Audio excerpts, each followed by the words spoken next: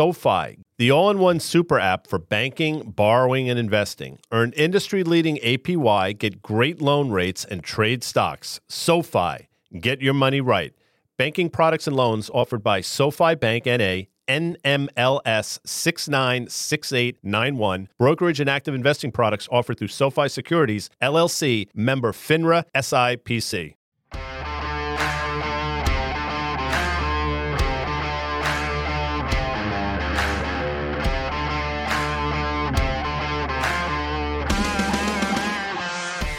Look at this setup. January 10th, market call, 1 o'clock on the East Coast. Swizzle here. Dan there. There she EY from SoFi joining us.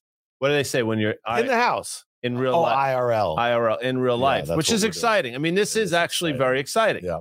Lot to talk about today. First, I want to give a shout out birthday to Paul Maloney. You know Paul. Oh, yeah, I love Paul. Actually, Elizabeth met Paul as well. Yeah. 60th birthday today. Happy birthday, Paul. I'm sure there are a lot of people with birthdays today.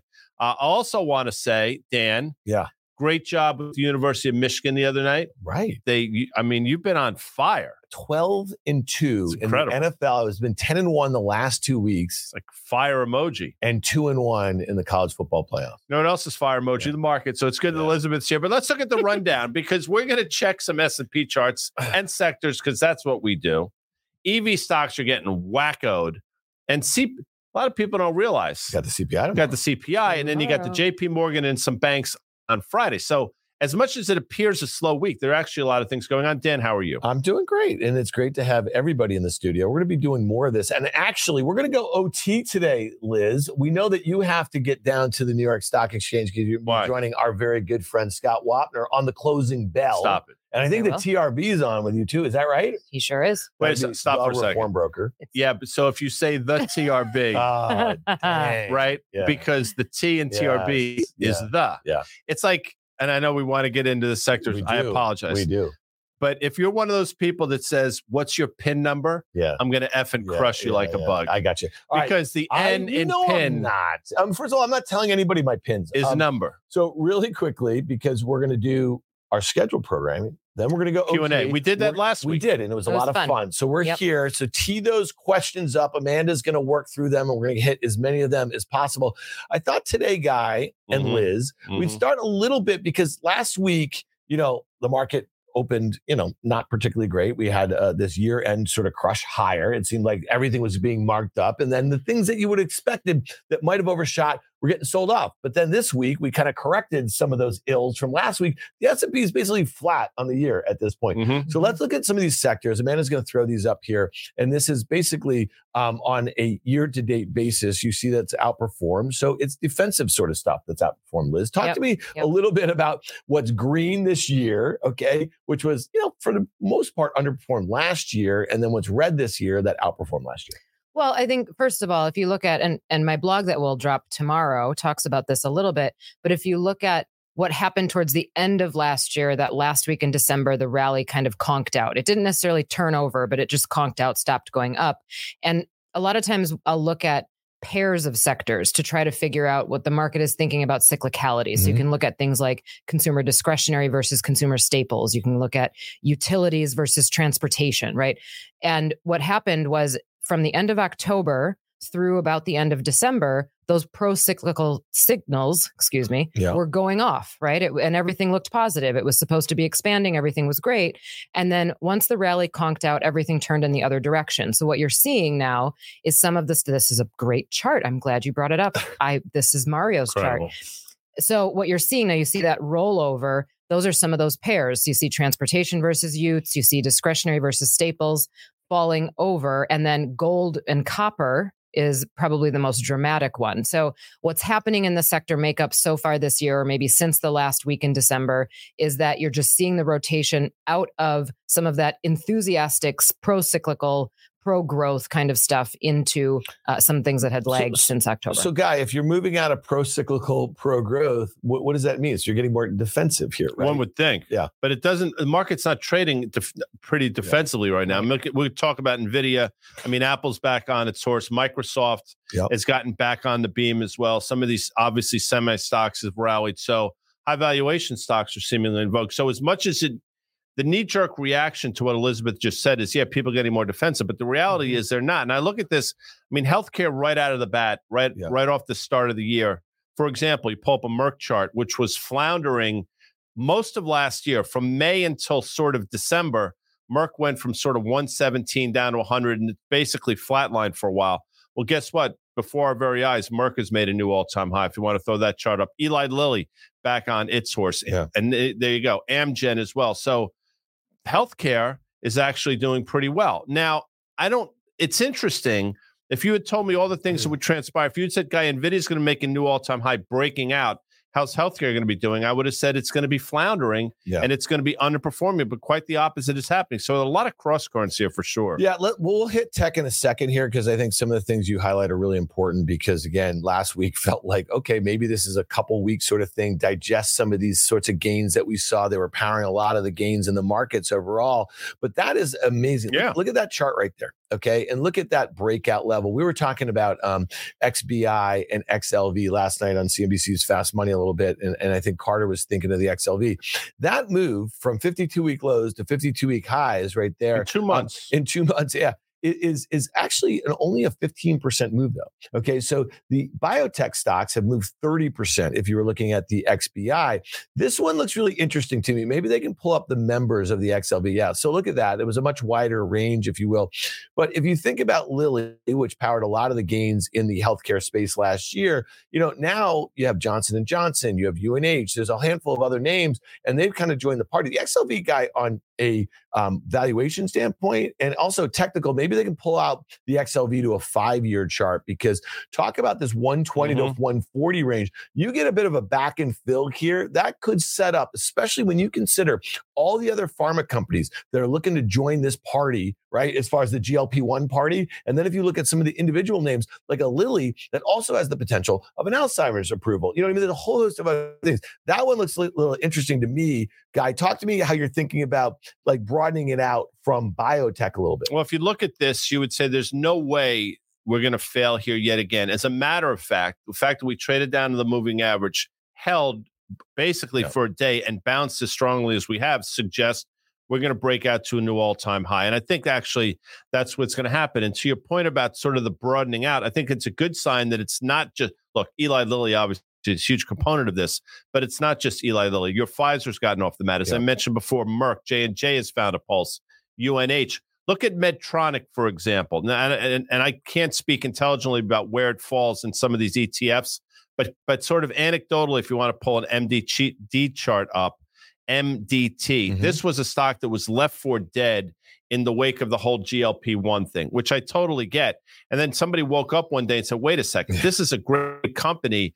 This valuation is ridiculously cheap. And, oh, by the way, we traded down to a prior low. This is going to bounce. We've talked about this on Fast Money. So it's not.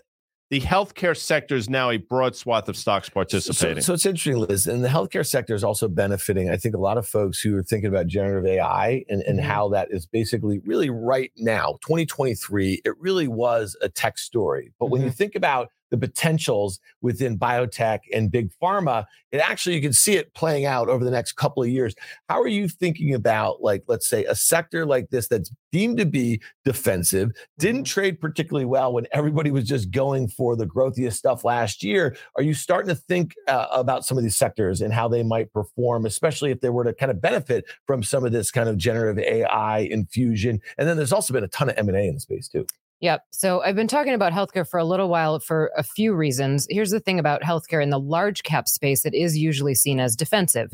When you think about health insurance, there's a bunch of companies that are pretty boring in that space. But then as you move down the cap spectrum, or if you get into the biotech and pharma space, it's more growthy. I've thought it was attractive for a while because everything that was so rate sensitive in the growth side, right? Communications, tech, discretionary, you could get growth out of healthcare and it's not as rate sensitive. So there should have been more appetite there, in my opinion, earlier. And if we're going into a period where small caps are coming off the mat too, you want pharma and biotech in the small cap space. And healthcare is a much bigger sector in small cap indices than it is in large cap indices. So it drives those much more, especially small cap growth. So I do think healthcare has a good opportunity here. I mean, that's a pretty big run a long run, maybe we have to give a little back. So the back and fill. See, like looking at that chart again, if you got back towards that breakout, right, just from a couple weeks ago, if you will, that might be a good spot to start picking at it. That's what I was thinking. Yeah, I mean, maybe even before that. I think that this is going to be a year where you have to really be disciplined about dollar cost averaging in. It's not a year where I think you're going to find a bottom or a big top and decide to sell it all or buy it all at one time. I think we really do have to be disciplined about entering and exiting this year. Yeah. So it's interesting. Like one sector that we're all going to be focused on, I think the entire markets are on Friday, is going to be banks. All right. So again, if we think about just the price action that we saw over the last 2 weeks or so, right now, the fact that the S&P is basically unchanged heading into the start of Q4 earnings season. Guy, talk to us about the importance of bank earnings that they basically, and we've talked about this, we're going to do a heavy chart check with Carter tomorrow on Market Call on all of these names into their earnings, but just like directionally, all right? We know that with yields coming off as hard as they did in Q4, right, from 5% to 4% where we are right now in the 10-year, a lot of those mark-to-market held-to-maturity books are going to look a lot better. But does it get harder from here on out? Does the visibility get worse, right? We're expected lower GDP growth this year. Yeah, there's been some good M&A, but if you're one of these large money center banks and you've seen a massive slowdown in underwriting, whether it be mortgages or a whole host of other things, might it be a tougher guide period as we hear from these banks over the next week or two? Yeah, lots to unravel there. So the short answer is the heft of the banks now is not what it was 10 or 15 years ago. There was a period of time where as the banks went, you could pretty much understand where the S&P 500 was going to go. That no longer is the case vis-a-vis their weighting in the entire S&P, which I totally understand. But that doesn't mean the importance of what they say should be completely just sort of thrown away or not paid attention to. I think it's going to be very important to hear. You mentioned hold to maturity. I think at its trough, Bank of America had about $118 billion hold to maturity paper loss. That's when 10-year yields were about 5% or so. Obviously, you know where yields are now. That number's probably in the 80s or something. It doesn't matter because I don't think they were necessarily punished all that much for that, again, mark-to-market loss. So I don't think they're going to be rewarded if it starts to look better. And if yields start to go higher, obviously that HTM loss that paper loss will magnify yet again. But here's the thing. Pull up a JP Morgan chart real quick. And you just mentioned the speed with which some of these stocks went from lows to highs. Yep. And if you look at a 5-year chart in JP Morgan, you will see that the level we just traded up to was almost to the penny that prior high, I want to say in the middle of 2021. That's a bit concerning. I mean, this is a stock that historically goes back and visits its moving average, a couple times a year. You can make an argument that the first time it's going to do it is on the back of earnings this year. And I actually think that's what's going to happen. Right, let's pull up a 1 year really quickly, Liz. And I want to get your take on just the banks in general. I know that we talked about it a little bit on the tape podcast that dropped on Monday, but now with a couple more trading days, it will be interesting. Throw up that 1 year chart. Okay. Look at how quickly, to your point, Guy, about getting back. This is just a 1 year, but this has gotten back to that kind of high from 2021. If you look at the 170 put in the weekly, okay, it's basically offered at $2.50. That's 1.5% of the stock price here. And you look at how quickly this stock, again. And you're talking about JP Morgan now, JP 170. Morgan. So we have a different chart up. But if you pull up a JP Morgan chart, yes. Thank you. All right. And you can just, maybe they want to draw that uptrend here. It's just broken that uptrend. Okay. So you could pay $2.50 on this Friday. If you were long this stock, okay, and you thought the chance that they were going to disappoint or guide lower or something like that, that sort of protection seems kind of cheap. Not great on a 2-day basis, okay, but it just depends, what you're looking to do. Go out another week to the Jan 19th, okay? That's from a week from this coming Friday. That same 170 put would cost you about $2.80. Okay, so not much more than the weekly. That's where you'd want to be if you were looking for protection. The flip side of that, the 170 call, okay, if you're looking to say, maybe they beat and raise and the stock continues to go higher, also costs about $270, $275 or something like that. So options are really cheap, despite the fact we've had these massive runs. I just wanted to highlight that, Liz. Now, talk to us a little bit now how you're thinking about this sector in general. And really, I think it's about visibility. We're going to hear different things from different folks. Jamie Dimon has been really negative about the markets. He's been really on the higher for longer camp as it relates to yields or so. If he were to change his tune a little bit, that could do something, I think, to sentiment as it relates to bank stocks. Absolutely. I mean, this is always the week that kicks off earnings season. It's exciting to hear from the banks.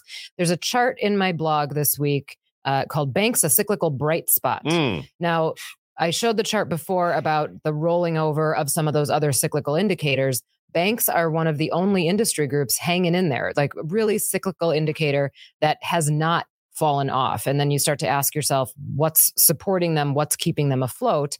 And part of this is why I've been positive on banks, and I am for the short term, because you've got a market that is expecting a drop in short-term yields as the Fed starts to cut rates, right? Which would cause, hopefully, an increase in net interest margin opportunity for those banks. Obviously, some banks are going to benefit from that more than others. The ones that are more dependent on consumer lending in particular should benefit from that more than some others. But if that happens at the same time as economic data still hanging in, you don't have as many recession fears, and you've got cyclicals not taking it on the chin for macro reasons. So banks are sort of sloughing along at this higher level and not showing the weakness that we've seen in other sectors. But here's the thing. That could all end by Friday at about noon, right? We've got everybody reporting, all the big ones reporting, plus we will have had a CPI print before that. And I think all of that is going to affect yields quite a bit. There's going to continue to be a lot of yield volatility, which is usually tough for banks to do well in. So you also, I'm sorry, real quick. You also brought with you, before we get into it, most cyclicality measures are fading. You brought that chart along with you as well. So it's interesting. You got a bright spot on one side of the, but then the flip side of the coin is this other chart that you brought. So speak to this. Yeah. So, I mean, it just continues to be contradictions, right? My outlook for 2024 there was a section called Wrapped in Contradictions. And this is another one of them where nothing is clear across the board. And I think that's why we end up with a market that again finds itself near an all-time high, but can't get over it because investors sit back and ask themselves, do stocks really deserve to be higher than they were at that point? And so far, the answer is no. Maybe we deserve to be here because nothing has broken down, but it's not entirely clear by looking at market signals or economic signals that we are in the clear and that there should be more room for upside. Right. And that places more emphasis on tomorrow's CPI reading. So month over month expecting 0.2% increase year over year, 3.8% ex food in energy. Liz, talk to us a little bit about your expectations, because we have to go back to that October reading, right? And November 13th, where we had that cooler than expected data that got, I think the gap was like 2% higher like that in a straight line. Again, are you expecting any big divergences with consensus here? And do we have the potential for a big move one way or another, whether it comes in hotter or cooler? Or obviously, I mean, I think the way the market's positioned right now with unchanged on the year, it feels like expectations are not particularly high for a divergence one way or another from consensus. Yeah, I don't expect a divergence, but I don't have any lens into it better than anybody else does. I think the risk here is that CPI comes in higher than expectations, and it would be a move up, even if it came in bang on expectations, it's a move up from last month. So if we have a CPI print that stays that way, I think people start to get nervous. Maybe some of those cuts get priced out. But the other thing that's interesting, and this is what I think we're going to hear a lot of over the next month or so, is CPI will stay at this level. PCE continues to fall. PCE continues to be more attractive, if we're using that as an inflation measure, because shelter makes up such a larger portion of CPI, and shelter has not come down. So that's going to be the way that even if it does come in hotter than expectations, it'll get explained away because people say, well, it's just shelter. If you take shelter out, everything's fine. And again, I know I say this ad nauseum, you can't just take everything out that's a problem, because people still have to buy that stuff. And it doesn't change the stress that it has put on the economy. All it changes is perhaps the reaction of the Fed. And I think that's the reason why people feel so miserable. When you poll people right now about the economy, a lot of people say the economy is not that particularly good. It's all on the back of what Elizabeth just said. And that sort of flies in the face of a stock market that seemingly never goes down. And obviously an administration that wants to sort of get in front of the economy because they feel so many good things. The key to all of this is the fact that people are still paying more for things and they're pissed off. Now, whether it manifests itself in the numbers tomorrow, I have no idea, because this whole super core thing and they strip everything out. But I'll tell you, the cumulative effect of inflation over the last 2 years has been, in a word, devastating for most people. What do you think, Guy, is the pain trade in yields right now? It's kind of interesting, and we've been saying this for a bit. My view has been, I think that the market for a while is going to be 3.5 at 4.5%, and here we are at 4%, right in the middle of that, in the 10-year U.S. Treasury yield. What do you think is obviously, if yields were to go precipitously higher, okay, that means that the economy is doing better, reading like at least the economic readings are hotter, right, and therefore the likelihood that the Fed is going to be able to cut. Right now, the CME Fed Fund Tracker is pricing about a 65% probability of a cut at the March meeting. Okay. If that gets pushed out, that means yields are probably moving higher. It means the dollar's probably moving higher. Right. And then that would mean, I think, that equities go lower. So you're asking me what the pain trade is. Yeah. The pain trade is yields going, again, probably back to 4.25%, if not higher than that. Now, I'm not saying that's what's going to happen, but that's the pain trade. And I don't think people are taking that into consideration at all. I think at the end of last year, for many people, was a foregone conclusion that we're not going to see a 4.5 handle again in the near future in terms of 10-year yields. And I think that's somewhat misguided. So to answer that question specifically, the pain trade is higher in yields. And I still haven't given up the fact that I think yields can surprise people to the upside this year. Liz, what are you thinking on yields? I think the pain trade is definitely higher in the 10-year. I think on the shorter end of the curve, if we start to see some cooling, you're going to see that drop like a rock, and it would scare people. So I think the pain trade, it's different, long end versus short end. The short end's been pretty sticky since some of those cooler inflation reads back in October, November. But I think the pain trade is definitely higher on the. Yet here we are in early January. So February is approaching very quickly. We have a holiday on Monday. It's going to be here before you know it. If we make it to February, you know this, Elizabeth, it'll be the longest inversion that we've seen in terms of the yield curve, the one that we talk about. There are others as well. People do 3-month, 10-year, 2-year, whatever. It's been inverted now for the better part of, I want to say 20 or so months, if not longer. That's problematic. And what people either don't realize or fail to acknowledge or think somehow it's going to be different is that the longer the inversion, typically the worse the downturn. And we haven't even come close to feeling any of the effects. Speak to that, EY. Well, you know what's interesting, and I'm not going to classify anybody as a bull or a bear, but what's interesting is that I don't hear bulls talking about the inversion at all. At all. Because it doesn't prove the point. It's like, how do we get out of it? How do you get out of the inversion without pain? It's never really happened before, especially one that's been this deep and this prolonged. And that's the part that continues to keep me up at night. The reason that I can't jump to the other side of the fence and say, okay, I'm positive, because it flies in the face of how this is going to shake out. Now, it doesn't mean it has to cause some catastrophic thing, right? But typically the reason that the curve is going to re-steepen is because of what I just said before. You've got cooling economic data. It starts to re-steepen because the Fed's going to cut rates. The Fed is only going to cut rates here if they are, number one, satisfied with inflation prints, which they're not yet. He's made that abundantly clear. They're not satisfied yet. Or if data starts to come in considerably weaker, and it hasn't yet. So I still expect that those rate cuts are going to get pushed further out. I think that the odds of a March cut are going to come down and they'll get pushed further out.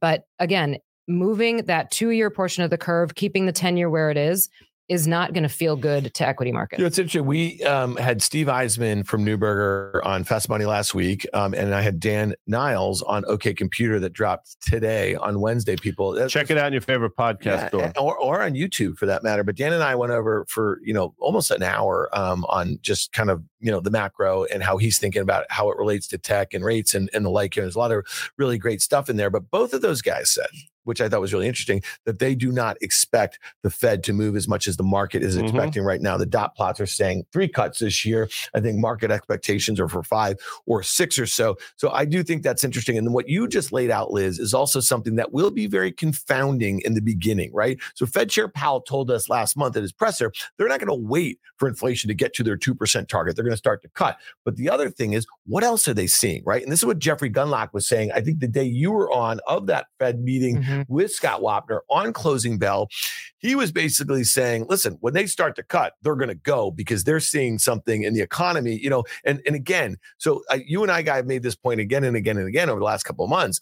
History has demonstrated very clearly, at least over the last 30 years, is that it's the period from which the expectations for a hiking pause happens. And then you have that period between the pause and the cuts. That's great for stocks. That's clearly been the case.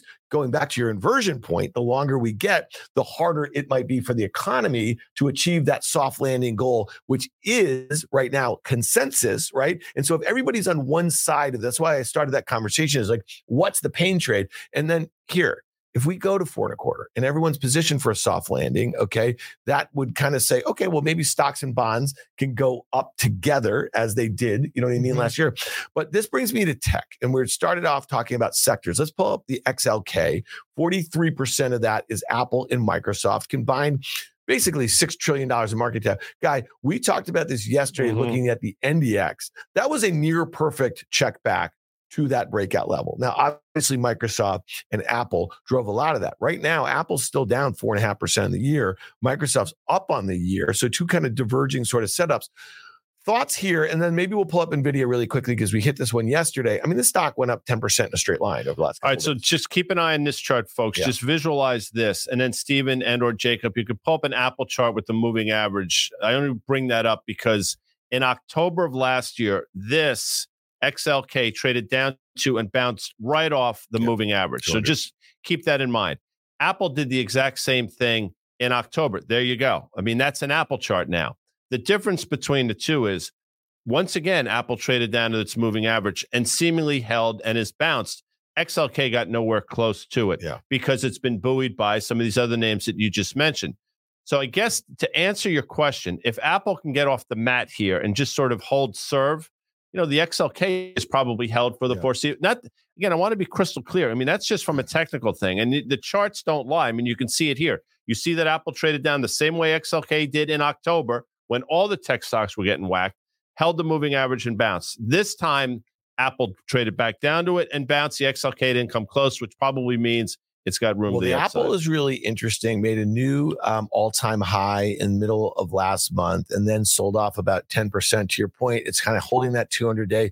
The sentiment got so bad. How many downgrades, Guy, this the last 2 weeks? 3. So? There were 3 in the course of a 3-day period. And it's really funny when you look at the rest of the Mag 7, and we quote these things because it's just a really important input to sentiment. I mean, most of these stocks have 95% of the analyst ratings at buy, okay? None of them have sell. There's like, you know, and so when you look at Apple, there are 32 buy ratings, 16 holds, and 5 sells. Like, I can't remember the last time that Apple had that much divergence as far as like relative to its peers in mega cap tech land. So Liz, how are you thinking about this a little bit? Because it is hard when you have these two stocks that make up 6 trillion. They make up 40% of the weight of that. They make up what, like 13% of the S&P 500 or so. So it's we've been harping on this for a long time, but it really does feel like if something's going to turn this year, either up or down, it's going to be because these stocks either give it up or get back on their horse.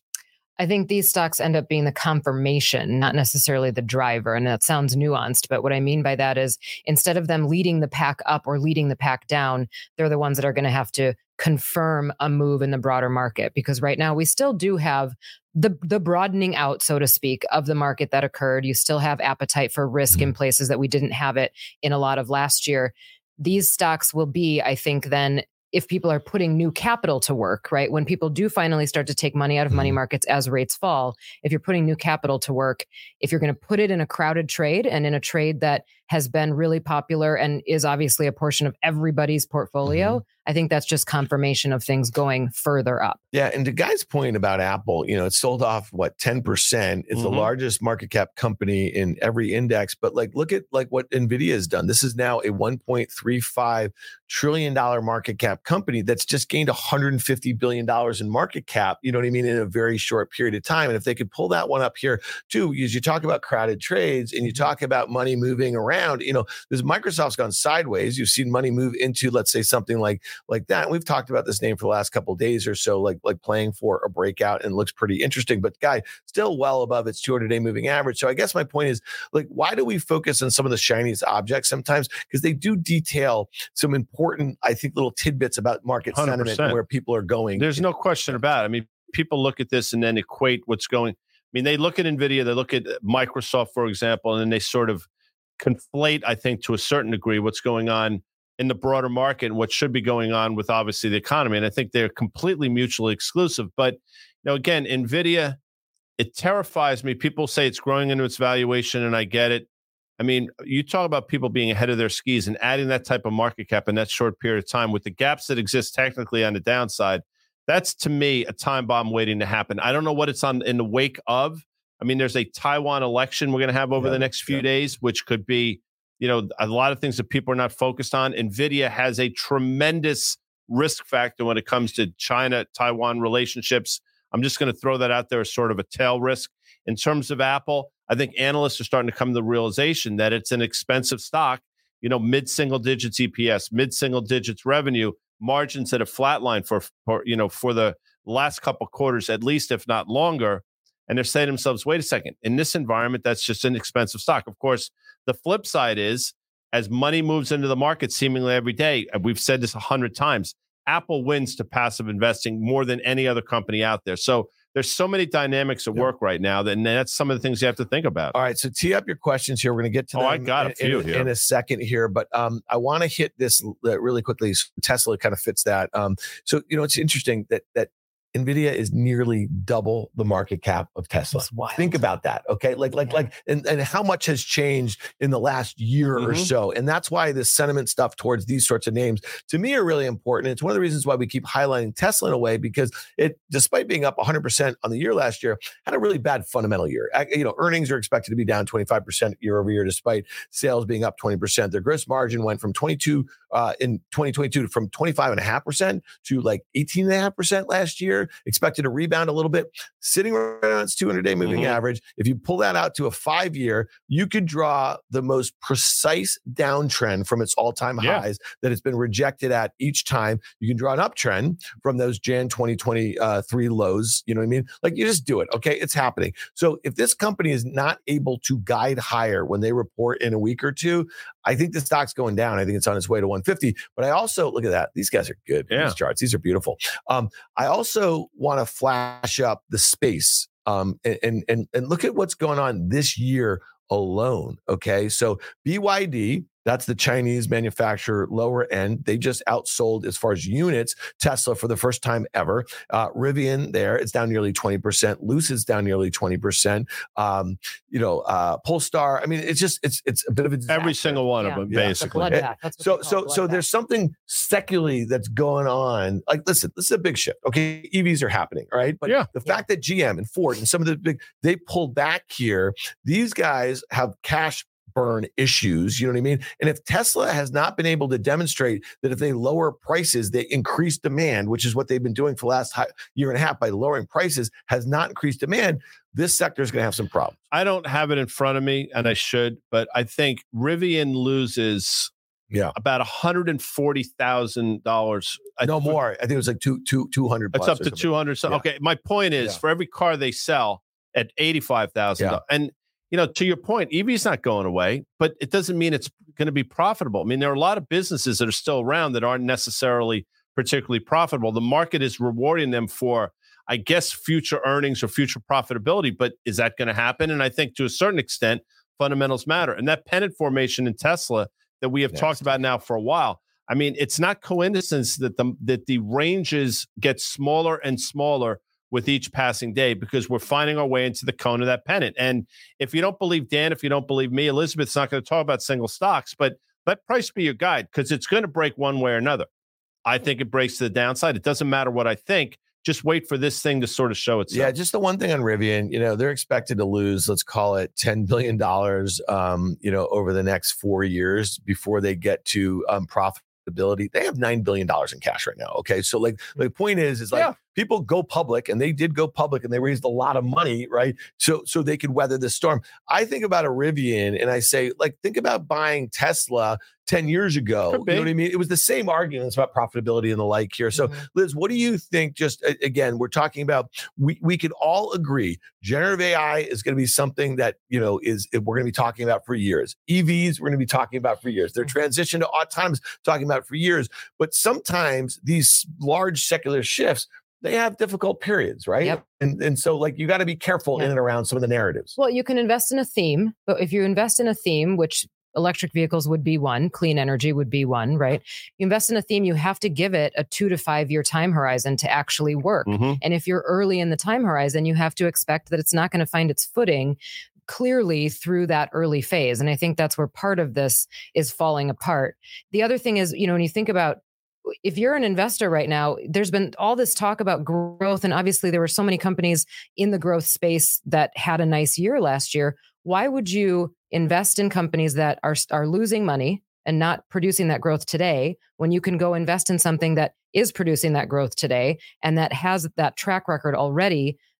I mean, I think the question is pretty simple. One point I think is really important. So you're saying, Liz, if you're going to invest in some of these trends, you want to be diversified. You don't want to have all your eggs in one basket, because like some of those stocks, if we just they're down 90%, you know what I mean? Or whatever. So, and you have to use some risk management, right? Like, so like, for instance, you have to say to yourself, okay, if I believe that BYD has this massive opportunity in the $20,000 to $30,000 EV range in China, okay, and they're doing it, they just beat out Tesla, but the stock continues to go lower. You know what I mean? Like, you have to look into what's going on there. How unprofitable might they be? How much support do they get from their local government? Is the likelihood of some sort of shadow banning of U.S. companies like Tesla? You know, like, you got to dig into the stories. You got to use risk management, and you got to be diversified, because, like, listen, you could have believed in 1999 that the internet was going to change the world, and you wanted to get exposed to any company that was going to basically disrupt an existing industry through the internet, and you would have been 10 years too early, and you could have lost, the NASDAQ sold up 80% from its all-time highs in early 2000. So that's the only point I wanted to make. Okay. Well, I think, hold on, there's one quickly. The risk point is a good one. And you have to, in this particular scenario, think about it as two levels of risk that you'd be taking if you're choosing a couple of these companies to invest in. You're taking the risk on, number one, is this theme going to actually come to fruition during my investment horizon, right? Whatever your horizon is. So you're going to be right about the theme. And then number two, are you going to be right about the company that turns out to be a winner in that theme? These companies will not all be winners, right? Just like not every company that's involved in AI right now, in the AI trade, not every single one of them is going to win. And if you don't think that you can, number one, decide that the theme is going to be what you think it is, plus choose the winners, you have to be careful about the risk that you're taking and how much you're exposing yourself to it. What year is this, Dan? 2024. Yes, it is. Jacob and or Steven, if you could put up a 30-year chart of Ford for me, just why not? Just indulge me for a second. You'll see that Ford today is trading $11.75. Oddly enough, basically on this date in 1994, 30 years ago, Ford was trading, 11. Look at that. Oh my God. My point is this. You make an excellent point about BYD, but you can make an argument that the last 15 years have been probably the greatest period of time for auto manufacturers in the history of auto manufacturers. The stock market has gone ballistic over that period of time. Ford, which is the granddaddy of them all, along with GM, cannot get out of its own way. So you could just be mired in a shitty industry for a very long time. That's the point I want to make. I think the easy money has been made in Tesla. If you just want to pull up a 10-year chart of that, and maybe they could look at it on a log basis. But we were talking about this, that since the stock went into the S&P 500 in late 2020, you ready for this, people? At $232. You know where the stock is trading right now here, people? $232. And the S&P has been up 28 or 29% since then. So I think the fundamentals are already starting to wear on this company. And there's so much hype in robots, in full self-driving and robo-taxis that people are expecting. And that may all happen. But if this company is basically has the same sort of margins that Ford and GM have, making their ICE vehicles, okay, then it's not going to be a great investment from here on out. And you tell me how much of excitement is in and around or embedded in Elon being the CEO of this company. I don't know if you guys caught the Wall Street Journal this weekend about all his drug use and everything like that. I missed. You didn't see it? It was an A1 article. I mean, these are executives speaking out of anonymity at SpaceX, at Tesla. They're concerned with his drug use. Do you know what I'm saying? So, like, what I'm saying is there's a good chance he's not the CEO of this company in the not so distant future. And you guys tell me at what point like what sort of premium comes out of that stock at that point. So listen, they're going to report in a couple weeks. Let's see what sort of rabbit they can pull out of the hat. They came in line. Here's the other point. They came in line for their December deliveries, which makes their yearly deliveries of 1.8 million. They've only guided for up like 20% or so as far as units. And as far as sales growth, it's 20% or so. It's just with a lower margin, it's just not that interesting anymore. Well, that's the margin story is the story. Okay, we promised it. Yep. Questions. Okay, first question is, somebody just texted me anonymously. They said, Guy, I noticed you've been squinting sort of like something's been getting in your eye during the show. What is that? Side eye? Oh, no. Yeah. Well, I'll tell you exactly what it is. Elizabeth, your left hand, please. Some of you have noticed that Elizabeth is engaged. So yes, it's true. Hearts are breaking all across the risk reversal media landscape. Congratulations, Elizabeth. Number one. Thank you. This is for you, EY. Matrix of Compassion has been with us from the beginning. Do you think at this point, small caps, your ballywick, are too consensus to work in the near term? Let's take a look at that. And throw up an IWM chart while we got you. Yep, do that. IWM, take it out 5 years for me. And I think we can answer this pretty easily. So if you look at, obviously there's been a big run up in small caps. Dan, I think we talked about this on the pod on Monday. Big run up in small caps, both the Russell 2000 and the S&P 600 since the end of October, both of those up 23 to 24%. Okay, so the reason I wanted to take this out 5 years, look at what's happened over the last year or so. You see small caps fail at about the same level every single time. This time included in that, right? So I do think in the near term, they will come back down. They'll give some of that run back. It was probably a little too far, too fast, mostly predicated on the rate moves and the expectation that the Fed is going to cut rates. So on the risk that the 10-year yield goes back up or the risk that we push those rate cuts back further, I do think that small caps are going to take it on the chin in that environment. But the other reason I wanted to take this back 5 years is because even with this recent run up, still below where they used to be. So again, I mean, I would hope that they give a little back here because it gives us a better entry point. But I do think that it's okay to start entering if they start falling here. And average in, be careful and average in.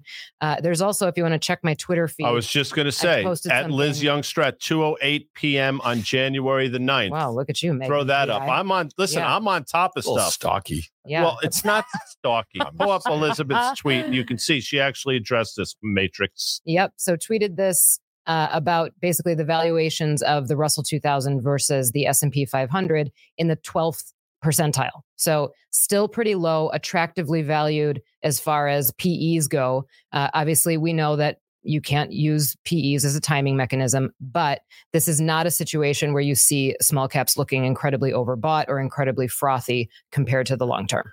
When I got my retirement fund value number, I should know what that is. I don't, but I guess it's some financial term. What is a good way to invest for fixed income and asset preservation? Bond funds and ETFs fluctuate with interest rates. That's from James. You might as well ask me what the winning lottery numbers are going to be, because I got just as much chance as answer, but maybe Elizabeth has something here. Well, I mean, look, so there's a lot of different ways to play in the fixed income space. If you have enough money to do single bonds, sometimes that is the best way to do it, especially in treasuries. You can do what's called a bond ladder.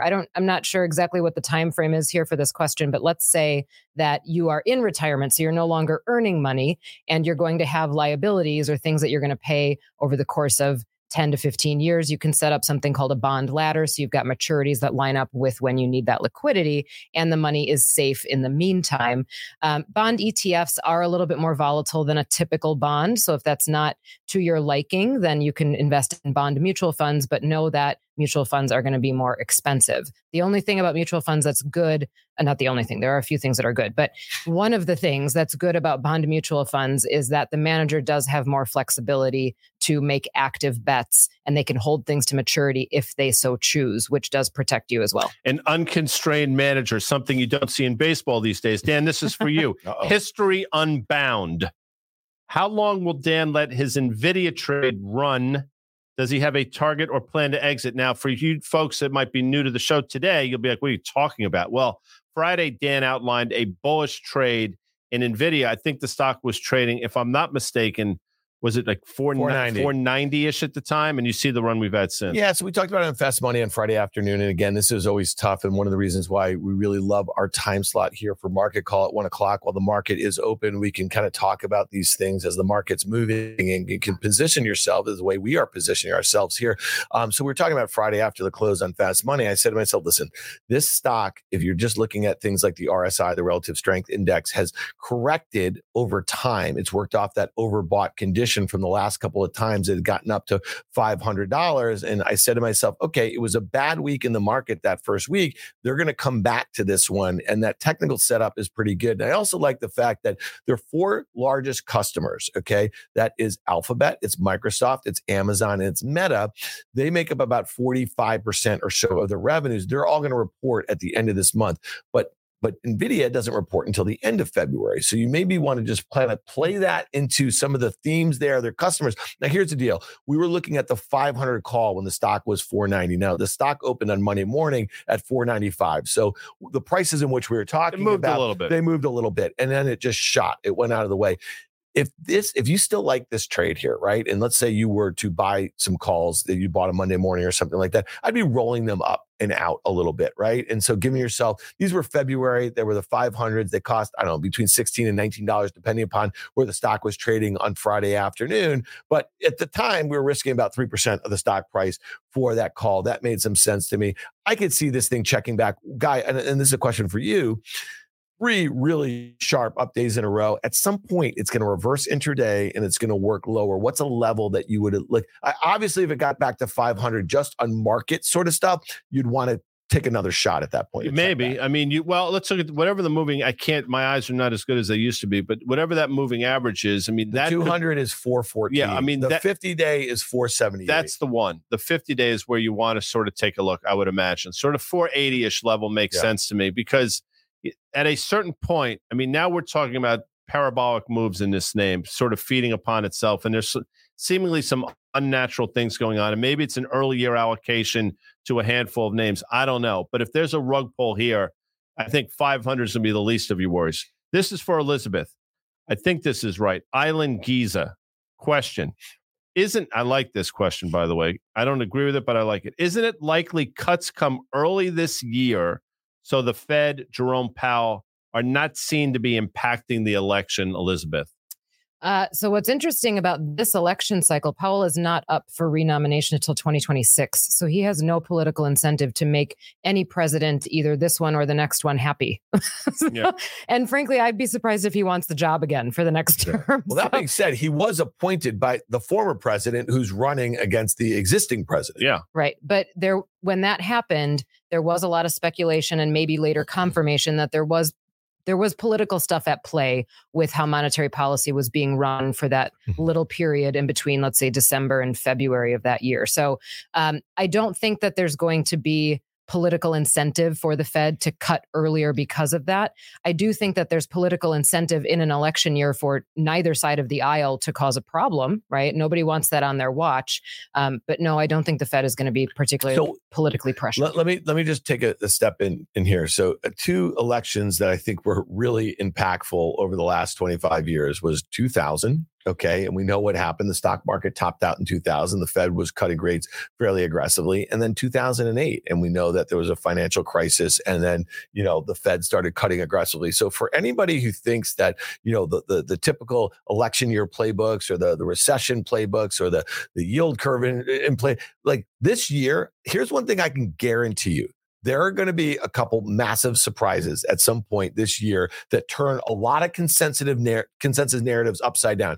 Last year at this time, okay, none of us thought that we would have a regional banking crisis and we'd see 5 of the largest 50 banks in the country go under or go into receivership. None of us thought that some little chat bot that Microsoft had invested a couple $1 billion in was going to infect the entire stock market to the tune of trillions of dollars within, 10 stocks or something like that. So sure as shit, there's going to be some big surprise that happens this year. Sure. And we've been talking about the geopolitics stuff. Man, like this stuff doesn't get better. And Guy, you mentioned this maybe a half an hour ago, Jan 13th, this Taiwan election. Like, who the hell knows what's going to happen? Who the hell knows what's going to happen in the Red Sea? So we have this situation really quickly with okay, we're not particularly happy with how the Gaza war is going, right? And we have to be steadfast as it relates to Israelis. But they got the Gaza Strip, they got the West Bank, so that's Hamas. They just did a drone attack in Beirut, Lebanon, okay, which is obviously Hezbollah is operating on there. So both those two groups backed by Iran, right? So in the Red Sea, we have the Houthi rebels, okay, who are backed by Iran, and they're trying to shoot up, any ship that's going through there. So we are like literally this far away from a broader regional war with Iran. So, and we have crude oil that can't get out of its own way. There are a lot of the Taiwan thing is absolutely on my radar screen. To answer this question, we got 2 more before Elizabeth has to go. I don't think the Fed, I know a lot of people say the Fed is politicized. I'm not one of those people. I will say that if I got Jerome Powell and put a lie detector on him, I think he probably regrets what happened in late 2018 into 2019, where he got spooked by the stock market and he got browbeat by the then president. But that's for another time. This is for you, Elizabeth. I'm going to sort of gloss over the first part. Eric Lancelotti, if inflation came back into the picture, will small caps outperform? Forget about that. What are your thoughts on the cheese curd? That's what he really wants to know. I'm from Wisconsin. I love the cheese curd. By the way, I just went to Montreal. Why? You know what? I'm kidding. Poutine? Is that how you say it? That's fries with like gravy, isn't it? I did not go to whatever deli you just said. No, it's fries with gravy and cheese curds. Yeah, it's amazing. I mean, so yeah, I love the cheese curd, but I am picky about it. I'm judgy about it. They have to squeak. They got to be fresh. Excuse me? Squeak. Well, what type? Just educate me, because I'm not familiar with the curd.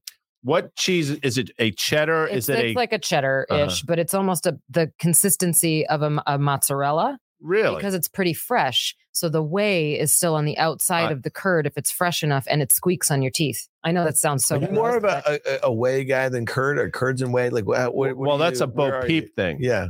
I'm more of a curd than a whey, but that's just personal preference, quite frankly. But I do want to answer the small cap question real quick. Sorry to get back to business here. Over the long term, actually, small caps were one of the only asset classes that tended to do well during inflationary regimes. So it was a surprise to some people that they did not do well last year. But I think if you look at when you normally have an inflationary regime, there's 2 different kinds, right? The one that we've just gone through and that we're trying to get out of is one that was caused by imbalances. We didn't have enough supply to meet demand, everything that happened with COVID, and we're just trying to get out of our own way. The inflationary regime that would come after an expansion begins is something that's healthy. It's because demand is healthy. It's because the economy is growing. That is typically when small caps do well. This is still not that regime. So if inflation does in fact go back up, I think rates will follow it up and small caps will get hit by that. Elizabeth has to run. Last question, because she's going to be on what? Closing bell. That's a show. Yes, closing bell. Yes. You're not ringing the closing bell. You're going No, that was last week. Last week. You did that last week. By the way, that's a great, that a new jacket? Love it. It's not new, but I don't wear it often because it's so memorable. I don't want people to see it is memorable. It's clearly memorable. It's so memorable. Yeah. Is China, this is from Millennial Market.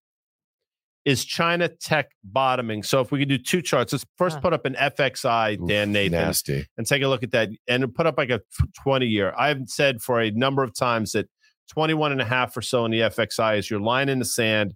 We got down there, I think, in 08, 09. I think we traded down there in October of last year, and we're precariously close to being there yet again. It can't get out of its own way. I am concerned, and I think rightly so, Dan Nathan. Yeah, I mean, the Shanghai is making 52-week lows here. I guess let's focus on the KWEB a little bit, the KWEB, and the largest holdings there are Alibaba, Tencent, and Baidu, I think. And then there's a whole host of other names in there. I mean, looking a little washed out. I think the Alibaba is getting close. The sentiment is so bad in China here that, again, I feel like just like, the sentiment heading into 2023 was so bad in the U.S. market, you could have thrown a dart and you'd have stocks that doubled, So I think, China is getting there. Maybe there's some sort of capitulation that's ready to happen, Liz. I don't know if you're tracking the Chinese market that closely. Well, what I would say about it is bottoming, and this goes for any market, bottoming is a process, not a moment in time. And it's come down a lot, but the bottoming process includes things like you have to look at volume, how many shares are trading at those levels. Has it failed enough times? Has it tried to get out of its own way and not been able to?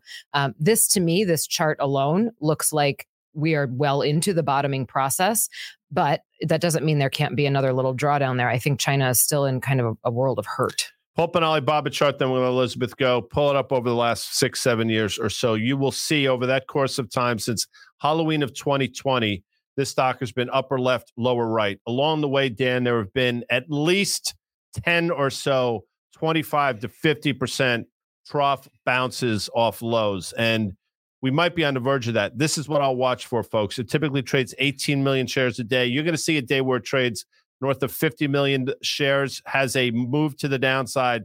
That's the day you get involved. That's what I say in Alibaba.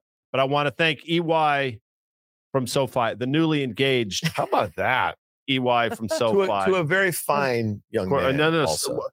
That goes without saying. Of course. Because Elizabeth, now that I've gotten to know over these years, of course, I mean, it's a fait accompli that she's only going to be betrothed to somebody worthy of her affection. 100%. And by the way, so Liz is at Liz Young Strat on Twitter. She's also at Liz Young Strat on the Instagram. So we're putting out a lot more content on the Instagram. Our team is coming up with some great stuff there, trade updates and little things that we're looking at. So at Risk Reversal Media on Instagram. So check it out. Guy is at guy.adami on Instagram. And I am at Dan S. Nathan at Instagram. So check that out. Obviously, check out Liz's blog that's going to drop tomorrow on the SoFi investing blog. So follow us all. Look at there. Look at SoFi.com/blog. That'll be there. The full report. By the way, I'll do this for next week. This is what I do. This is what we'll do next week, Dan. And I will play anybody out there in tic-tac-toe. These are the rules. I go first. If you tie me, you win. All you have to do to emerge victorious is render a draw. That's for the folks out there. But that's it. That's it. I want to thank everybody for joining. Hope you had fun. I did. See you guys later. See ya. Thanks.